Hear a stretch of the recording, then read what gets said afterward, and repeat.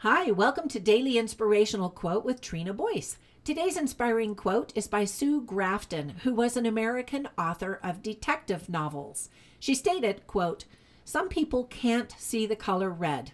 That doesn't mean it isn't there," end quote.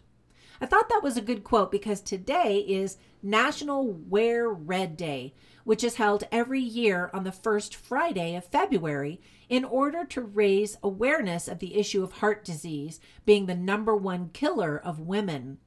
According to the National Heart, Lung, and Blood Institute, 1 in 4 women die from heart disease, and coronary heart disease is the leading cause of death in both men and women.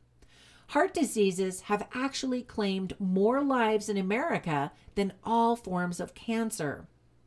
Now, about a year ago, I went with a friend to see a heart specialist who looks at your blood and can see all kinds of things going on inside your body. It was really fascinating. He put a drop of my blood on the microscope, and for a few seconds, we could see actual movement. My friend who went with me and who works out every day and is in great physical shape, had blood that was moving around quickly. And because I'm a writer who sits at my desk a lot, my little blood cells were moving very slowly. It was shocking.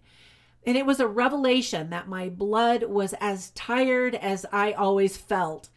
He pointed out other things too, but it was the slow-moving blood cells that really stood out to me after we left the appointment. When I got home, I immediately bought one of those small rebounders to put in my office.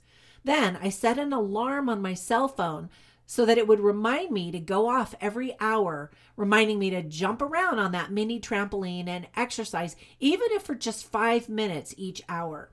I slowly began feeling stronger and could jump longer each week. It's such a simple habit that I plan to continue doing, in addition to my workouts at the gym.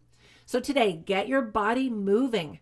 Just because you can't see it doesn't mean it's not being affected by what you do or eat each day.